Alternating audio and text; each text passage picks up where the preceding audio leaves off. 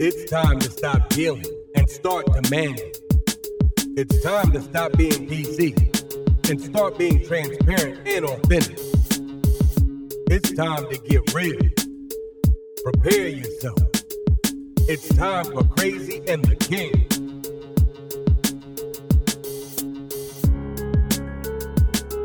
Welcome to Crazy and the King, Quarantine Week 7. With gummy bears, like I got a mouthful of gummy bears right now because literally, I have only driven my truck three times now, Julie, in 6-7 weeks, and so one of the runs for me was to go grab like a handful of gummy bears and Twizzlers and chewing gum and all that other stuff. But I feel good. How you feel? Well, like my Botox is wearing off. My hair needs a little attention, but we're still safe. We're still healthy, and we're still kicking it. So I can't complain. Absolutely. So listen, I was going to start off by saying what's poppin', Jay, but I figured because we have guests in the building, I'm going to be on that best behavior. I'm going to push that pause button. I'm going to be a little bit buttoned up with a T-shirt. But I really want us to have a great conversation. And you went out and you found two incredible voices to help us to talk about mental health. Thank you for that. Yeah, no, I'm excited. I love talking about mental health and COVID, and this whole pandemic has, in an entirely new way, brought to light the challenges of mental health. And all of a sudden, we're seeing commercials about it. We're having open conversations, and suddenly it's okay to be experiencing these mental health crises that so many of us have lived with, both ourselves and through our loved ones for so long. And so I'm excited to have this conversation. I'm also excited, I will let him introduce himself, but one of our Disability Solutions OG, Kevin McCloskey, is here today. And it's the first time I've been able to have someone from our team on the show. So that's really, really exciting for me. And Kevin and I really have been in it together for the last 7 years, and we remain standing and speaking to each other. So this is kind of the next evolution of the fun we're having. And so if you're ready, Tor, we'll go ahead and bring our guests on. Well, I mean, I need it because, again, just before I popped on, I pulled up an article on The Guardian, and the title of the article, Jay, is Heads We Win, Tails You Lose, How America's Rich Have Turned Pandemic into Profit.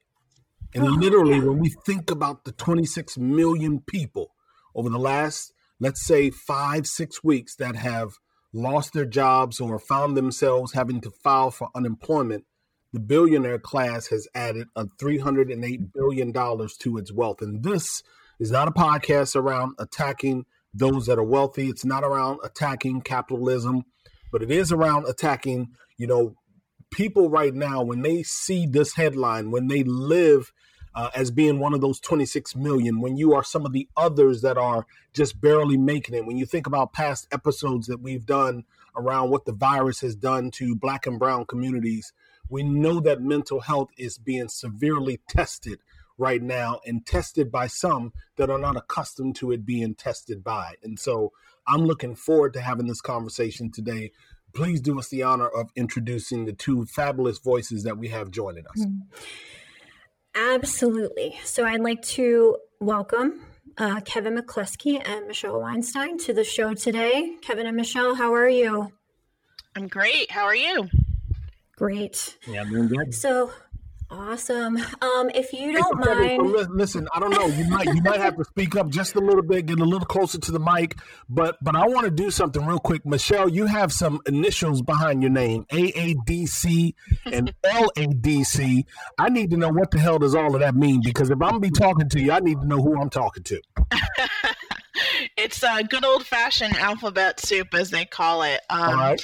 But it just means that I'm a licensed drug and alcohol counselor, and I'm also board certified advanced addictions counselor. So that probably means I need to slide this cognac to the far right side of my desk right now, because that may not necessarily go well. Kevin, I mean, you're definitely under evaluation. Okay, thank you. All right, cool. So listen, Julie invited you all on because we really think that mental health is important. And during this, pandemic that we are in, I don't see the end of the forest. I certainly see a bit of light. Some would say that we are perhaps coming out of such. We began the recovery, if you will. I don't know what side of the camp that I'm on. I still feel like things are forming, if you will. But maybe we can start with, how do you, and Kevin, you can jump in as well. How do you all look to this subject of mental health at a time like this? Yeah, I'll jump in. It's Kevin. How you doing? I was gonna say, how am I doing right now? I talked to my wife this morning, and she said that my beard had bedhead. That makes any sense? Okay. That's what I'm doing right now. It's obviously we're in a little bit of uncharted territory right now. It's definitely having a negative effect on many people's mental health. Again, totally new environment for everyone. It's really creating new barriers for people already suffering from mental illness and substance abuse as well. As you talked about it, that job stability, people are still losing their jobs, business stability, small businesses, no idea really what the future holds. And also, myself, I'm at home with my wife who's working. I have 2 kids doing the distance learning and also an 18-month-old as well. So I know we're really craving, we're craving some human interaction with our friends and our family. And it's been tough. So it's really experiencing some new challenges in mental health, and those who have it already are falling even deeper into it. But I'm hopeful that we're kind of on the slide towards the positive right now. Obviously still staying safe. A lot of people are retesting and coming back with it again. So I'm not really sure where we are, and I think we're all kind of feeling that as well. Michelle, where are you? I mean, are you on the camp that we have begun the recovery? Are you on the side that many more people are experiencing mental health challenges? How do you see the phrase mental health where we are right now? Well, it's interesting and kind of, piggybacking a little bit off what Kevin said. I think probably for the first time, at least in my own lifetime, I've seen, our communities come together and not be able to sort of divide what it means to have mental health symptoms into a specific population or group, because I think everybody's experiencing it. And so we see positives and negatives come out of that. We see individuals who before might have carried a little stigma about what it meant to have depression, to have anxiety, to have lethargy, to have some of these things that we really kind of judged other people for. And now that we ourselves are possibly experiencing some of that symptomology, we see that really there's no one immune from it. There is no one person that is the quote unquote, person or model for what mental illness or mental wellness looks like, that it's really a spectrum and a continuum for any given person on any given day. So I'm really trying to kind of embrace this opportunity and use it as, a really positive platform to promote a lot of psychoeducation around, hey, for all of those who thought that folks with depression were just not exercising enough, or people who were drinking too much just didn't have any self-control. It's time to take a look in the mirror, and we're seeing a lot of that. We're seeing a lot of people, be able to look introspectively at themselves in a way they haven't before. I love that you highlight the fact that a lot of people walking around in the posture of judgment. Being very, very judgmental of individuals. I appreciate you bringing that up. Julie? Yeah, and I agree, Michelle. I think this is such a huge opportunity for our community. And even within the disability community, there is still so much stigma around mental health and sort of its, what's the right word? Its validity, maybe, is the right word, in our community. And I think that creates an opportunity to open up a whole new conversation in and of itself. But I love that you made kind of the observation about everyone is now vulnerable or potentially exposed to this type of mental health crisis. And what I'm hoping for, and what I'd love to hear more about, is how do we create more empathy As a person with a mental illness, I have empathy for someone who has mental illness or substance abuse because I've been there. How do we create more empathy out of this conversation to help employers and colleagues not lose that understanding as we transition back to hopefully somewhat normal life? I mean, that's a great question, because I think that, as we start to see kind of at least our country reopen some parts of it, that is a big question mark for folks. Like, how are we going to be different, or who is going to be different after this? What did we learn during this time? Parts of our life were very pressed pause for a long period of time. And it gives us an opportunity to really look back on those parts that we were just kind of going through the motions and saying, is this a part of my life that I want to return to, And, as far as like trying to work with employers on creating empathy, I mean, I would love to think that we could just bottle it in a jar and buy it right next to our toilet paper and Lysol. And but I think. Did I hear you say Lysol? I'm sorry.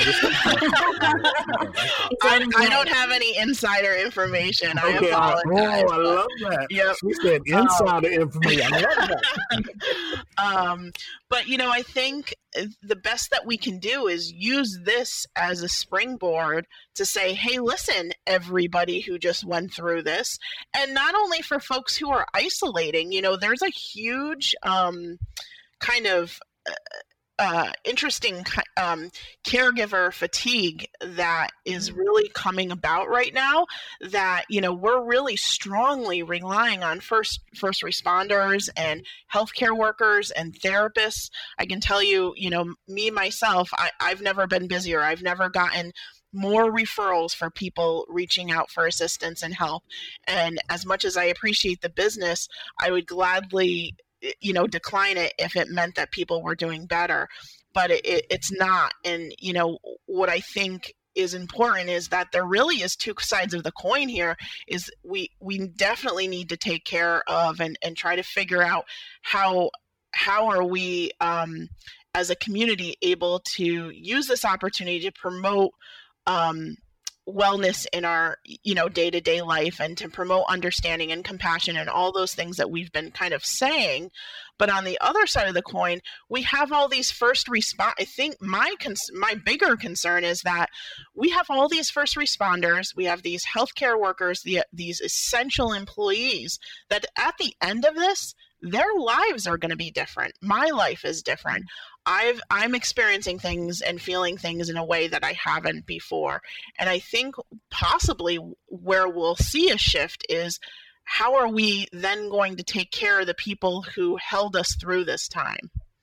Because that's going to be a population that doesn't just wipe their hands and move on. There's, significant work to be done there. And that's an excellent point. I know in New York last week, there was an ER physician who had overcome coronavirus, who'd been back on the front lines fighting to save people's lives, and we lost her to suicide this week. And when I hear those stories and we talk about having empathy and having mental health as a frontline business necessity, right, for employers to keep people working at their fullest capacity, to understand that we are not single object widgets in their cog, but we are fully human, beings with a lot of needs outside of just work. Kevin, I'd love to hear from you about, what are some of the common fears and stigmas that we see in employers around mental health, and what are some of the things that you think will come out of COVID and this pandemic that will make asking for accommodations potentially easier for people with mental health issues? Good question. Yeah, so those common fears and stigmas, it's like, there's a lot of companies that don't really want you to bring yourself to work, right? The more diverse you are, the more inclusive you are, you're allowed to do that. And that is very good for your mental health and your physical health as well. I mean, simply asking how you doing. Like, Julie, you're my supervisor, right? We've had our disagreements over time, right? But you're constantly Never. asking, how you doing? Like, how's the family? Those kind of questions, those daily check-ins, those weekly check-ins, really building in some virtual coffee breaks or those happy hours, encouraging us to go on walks and, take breaks. Our flexible schedule is really also very helpful. So just those things that like typical, like 9 to 5, work, no personal information should be shared. And, those things are, I think, going to kind of go away as you're seeing. There's more employers, more friends, more strangers. They're becoming more friendly and really checking in and see how everyone's doing. And not just work, but outside of work, just really understanding how people are doing and really get to the bottom line. And I think that's going to help productivity as well. You're also going to see people working from home. They're going to, employers are starting to become more flexible too. And that's another thing we've had a benefit of, working from home and being flexible with our schedule. Doesn't allow me to, slack off. It allows me to work when I can and be productive, and also have a nice balance of a home life as well. So I think some of those things you're going to see that's going to be the positive that's really going to come out of this, is being more inclusive, being more open, and simply just asking, how are you doing? On a personal question, how's work? How can I help you? And to pick up on Kevin's point, Michelle Kim, on Twitter, you can find her at MJ Michelle Kim. She dropped a tweet last week, and the tweet really talked about mental health and alternative things that individuals can say. And she listed about 8 different things. And the one that really stood out for me was number 5. It says, "I'm thinking about you. You don't have to respond or talk to me." And really what she's getting at, and so many others that were in the thread, it's really a matter of making sure that we are connected to the individuals that are in our workplaces, that are on our teams, that are in our business units, that are part of our departments. That because we are so remote now, it's even more important for us to just do that, whether we are on Zoom, do it through email, using your Slack channel, just do something to reach out to individuals. And Julie and I have talked about it often, but to make sure that you are reaching out to people that are quiet, maybe even more quiet now than they normally would have been. Make sure that you are reaching out to them and understanding, or shall I say, ensuring that they are not succumb to some level of mental vulnerability.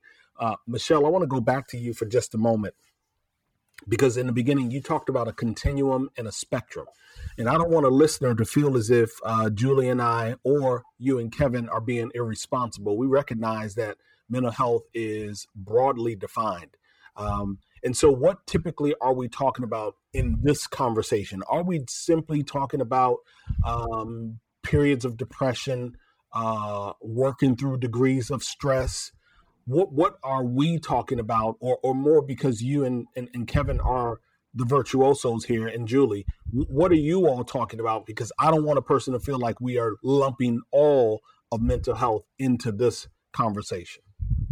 That's a really good point. And I think, to sort of clarify that, when I talk about a spectrum, I think too often we get really wound up and we box ourselves in to say, oh my gosh, I've been so sad, or I've been so down, or I've been so anxious.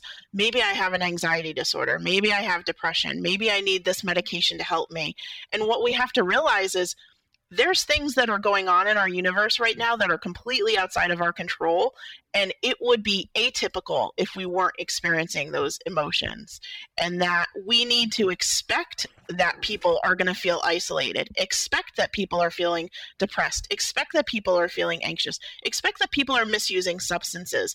A lot of the way we learn to reach out to others was taken away from us virtually overnight, right? And so we, as, a human sort of, population are just trying to catch up to that.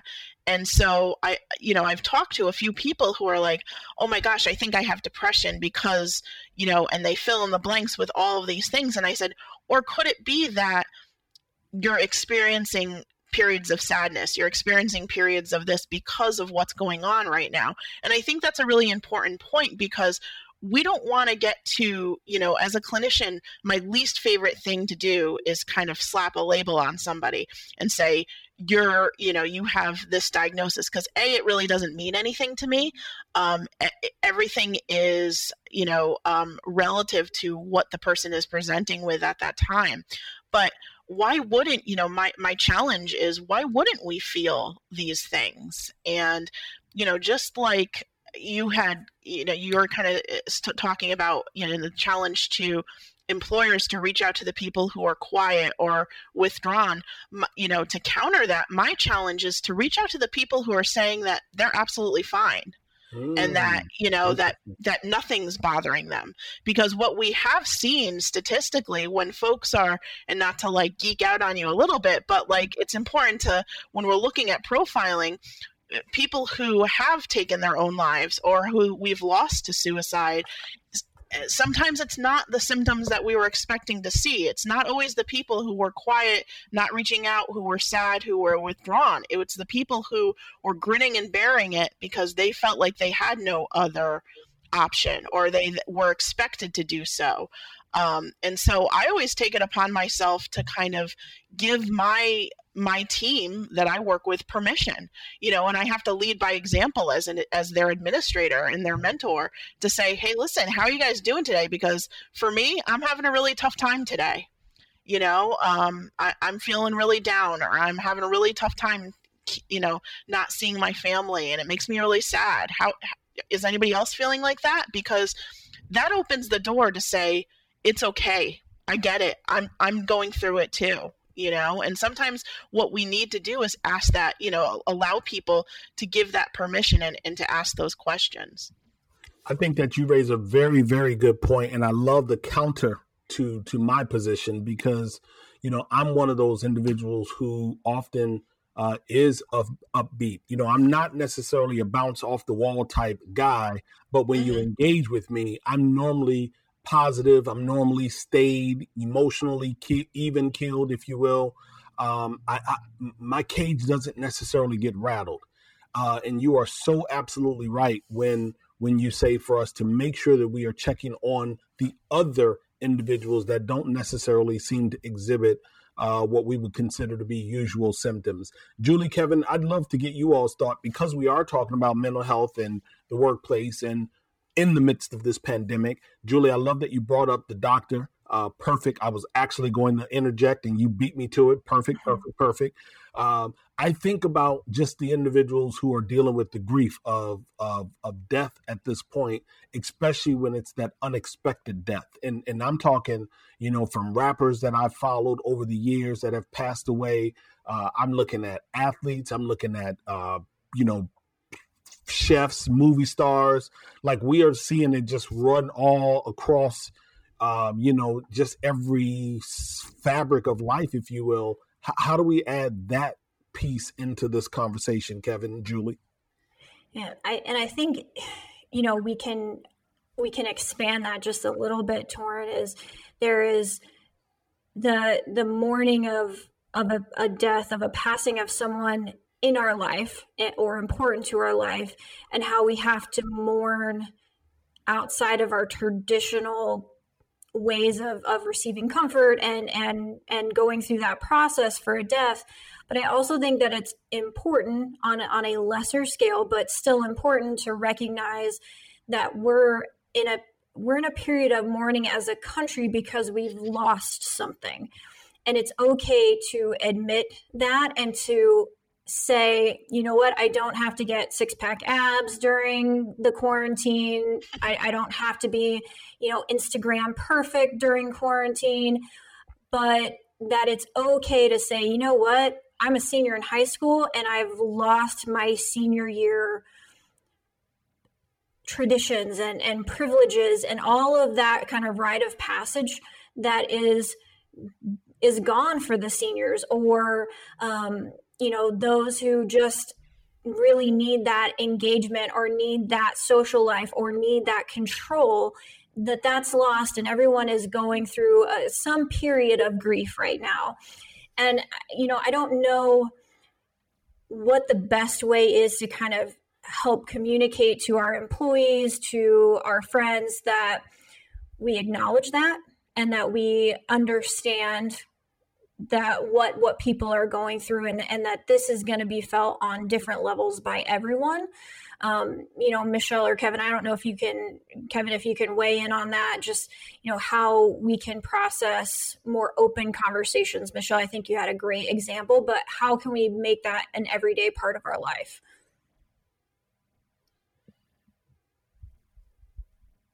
No, Michelle, I thought you were going to jump in. Oh, sorry. No, I think she had heard enough from me.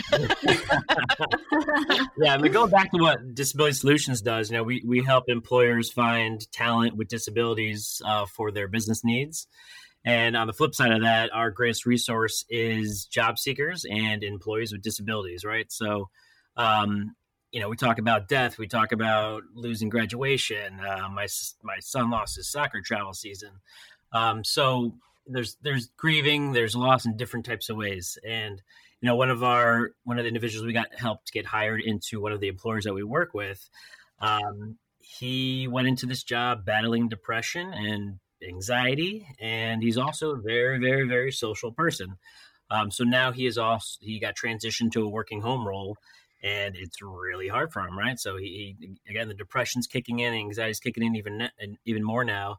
And that social aspect is a really huge thing that keeps him happy every day, going in, talking to his employees, talking to his customers, and he's struggling to do that right now. It was a hard transition for him. So some great resources that we maybe never tapped into before. Employers have wonderful health programs that they're kind of like government programs. They're really good, but no one ever knows about them, or it's impossible to get to them or find out the information. So this individual was able to have his employer set up a work-at-home counselor where he was able to, if he got depressed or anxious or anything, or just need someone to talk to, he'd pick up his phone and be able to dial into that work-at-home counselor for 15 minutes and just talk about anything, And before we talked about talking openly to, coworkers and friends, sometimes that's hard. So understanding that there are resources out there to talk to a stranger about your issues and something you're going through, I think is a huge thing. And I know our parent company, Ability Beyond, has an emotional support line for us. Again, I might not be comfortable talking to my boss, my coworkers, but picking up the phone and really talking about the things I'm going through these stressful times, and it's very helpful. So it's really important to know those resources, and they're limited right now. Sometimes we can't go to a doctor's appointment right now. So understanding those additional resources, and Michelle was talking about an example of how, they're virtually, things are kicking in. There's free stuff now for people to get out there who are battling mental health, to get anything off their chest and do it virtually. Well, you raise a good point. Psychology Today actually dropped a article, I want to say last week, maybe 2 weeks ago, and one of the data points inside of such said that due to restrictions to routine lifestyles, like the gentleman you just referred to, psychosocial stress caused by home confinement or isolation could further exacerbate the harmful effects on the child's physical and mental health. And so in addition to the young man that you mentioned and his routine and pattern being changed, I don't know if we are paying enough attention to the way that children are embracing this change in behavior, in activity, in presence, if you will. Like, I know some young people, Julie, I I wish the hell my parents would take their asses to work. I mean, and some parents that wish their kids would take their asses to school. Yes, of course. So I don't want us to, to look at this conversation in a narrow lens. I think that all of us, no matter how old we are, as long as we are able, and when I say able, we are aware, maybe aware is a better word. As long as we are aware, we are susceptible. That's probably a better way. We are susceptible to the ebbs and flows of a strong mental posture. You know what I mean? Yeah. And toward that, kind of, for me, one thing that I love that we do at Ability, and Michelle teaches a class called about mental health first aid. And I don't know, Michelle, to just kind of bring us home for this pod, if you can talk about maybe just a couple of the benefits of having someone who can provide mental health first aid, either in a home or a work setting. And then, leave us with a couple best practices to support people in various stages of mental illness during this pandemic. Sure. So mental health first aid is a international course. It was developed in Australia, and initially, but it really took flight several years ago when Michelle Obama kind of endorsed it. And really, kind of the idea behind it is it's a certification that teaches people how to help someone who's going through an emotional crisis or a psychological crisis in the same way that we go through CPR and first aid for someone who's experiencing a physical health crisis. We know that there's mental health issues in the world. So why wouldn't we have interventions and steps to help people going through them? And, I've been a teacher for 11, certified instructor for 11 years in this. And I really honestly wish that I had this course before I went to graduate school, because I think it would have saved me a lot of money. Because when I'm a licensed professional in a pinch, I find myself going back to the interventions and the basics of what I teach in this course. And it's a phenomenal resource for folks. And it actually just last year got passed that all first responders, EMT, police, and firefighters to be recertified have to go through this course. So we're seeing our first responders being trained in a way that we would expect, because people, especially people who maybe are going through a physical health crisis, it doesn't mean that just because they're experiencing that they're not experiencing the mental health piece of it as well. And we know that when we call on our first responders, we call 911, we want them to be able to support people physically and emotionally. As far as like kind of a little bit of a, end note here. One thing that I was talking about a colleague the other day, and Torrin, you mentioned kind of the effects on children. One thing that I think we have to be really careful about during this time is that initially there was like this kind of family bonding time that people were kind of embracing kids being home and spending time together, and and it was nice, and kids were out of school and everybody was excited about that. And then, fast forward 7 weeks and no one's excited about that anymore, right? And we're getting on each other's nerves, and parents are complaining about and feeling the stress of trying to co-parent and maintain a job, or maintain a part-time job or full-time job, or, learn how to do distance learning. And inadvertently, what children are starting to experience is that their parents are looking at them as a burden.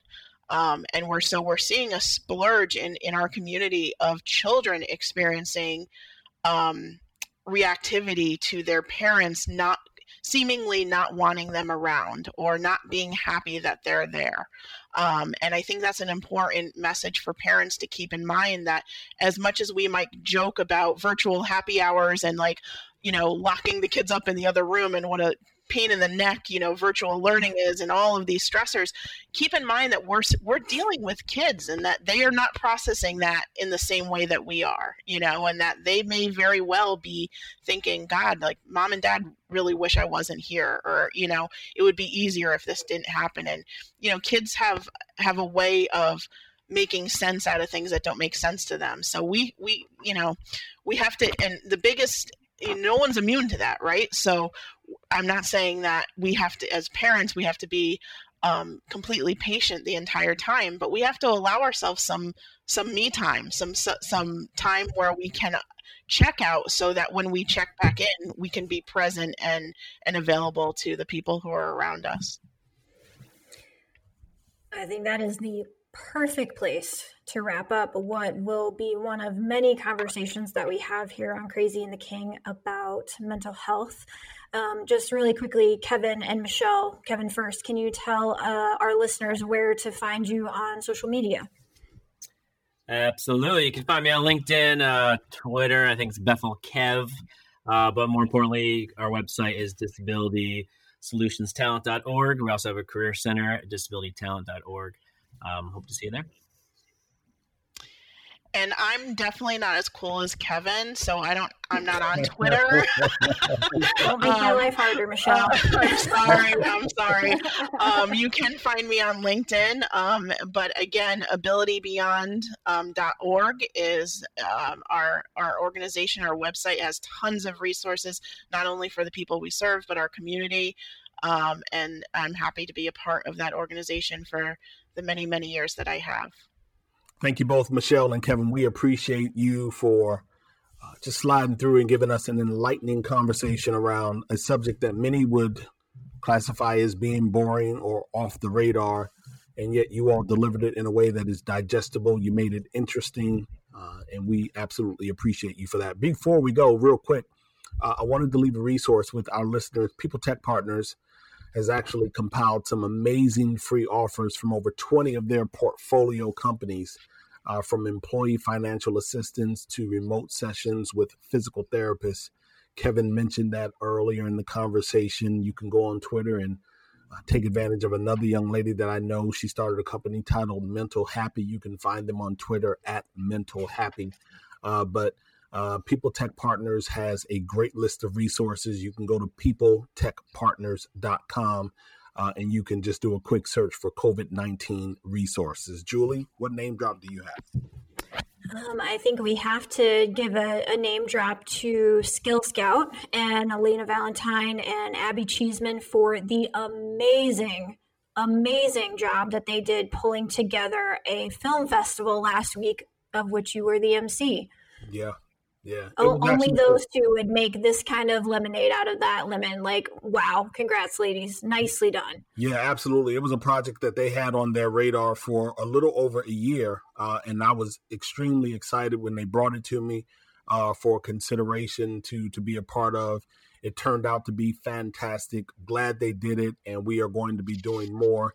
If you all missed the virtual film festival, head over to humansact.work. Again, visit humansact.work. And I'm sure they'll probably have up some degree of a recap. Certainly they'll have a message pointing you towards what we're going to be doing next. Real quick, I have a name drop. Young lady from Spain. She is awesome. I actually want her on the show, Julie. Her name is Kate Fabella. She works with ERGs over in Spain and that part of the country. She does have some work and some footprint here, but I think it's very important for organizations, especially those that are trying to really figure out how their ERGs, their BRGs, their affinity groups, and whatever else they call them, but how they can show up in the workplace and be effective inside and outside. Her name is Kay Fabella over in Spain. She's incredible. What's up next, Julie? I'm working on a couple of virtual events, one actually for you and I with Ben Eubanks this summer. So we're going to have a couple of times that you're going to be able to see us together. For this week, I'm just hanging out, staying sane, doing all those things. What about you? Know who your guest is this week? I have no idea who my guest is, but I do know you can tune in, Sirius XM channel 126, 1 p.m. every single Sunday, Sirius XM channel 126, 1 p.m. on Sunday. So in addition to listening to Crazy and the King and sharing Crazy and the King with your social tribes, you can catch me on Sirius XM. You can find Julie on Twitter at Julie Sowash, JuliesOwash. And you can find the kid at Torrin Ellis. For now, Julie and I are ghosts. See ya.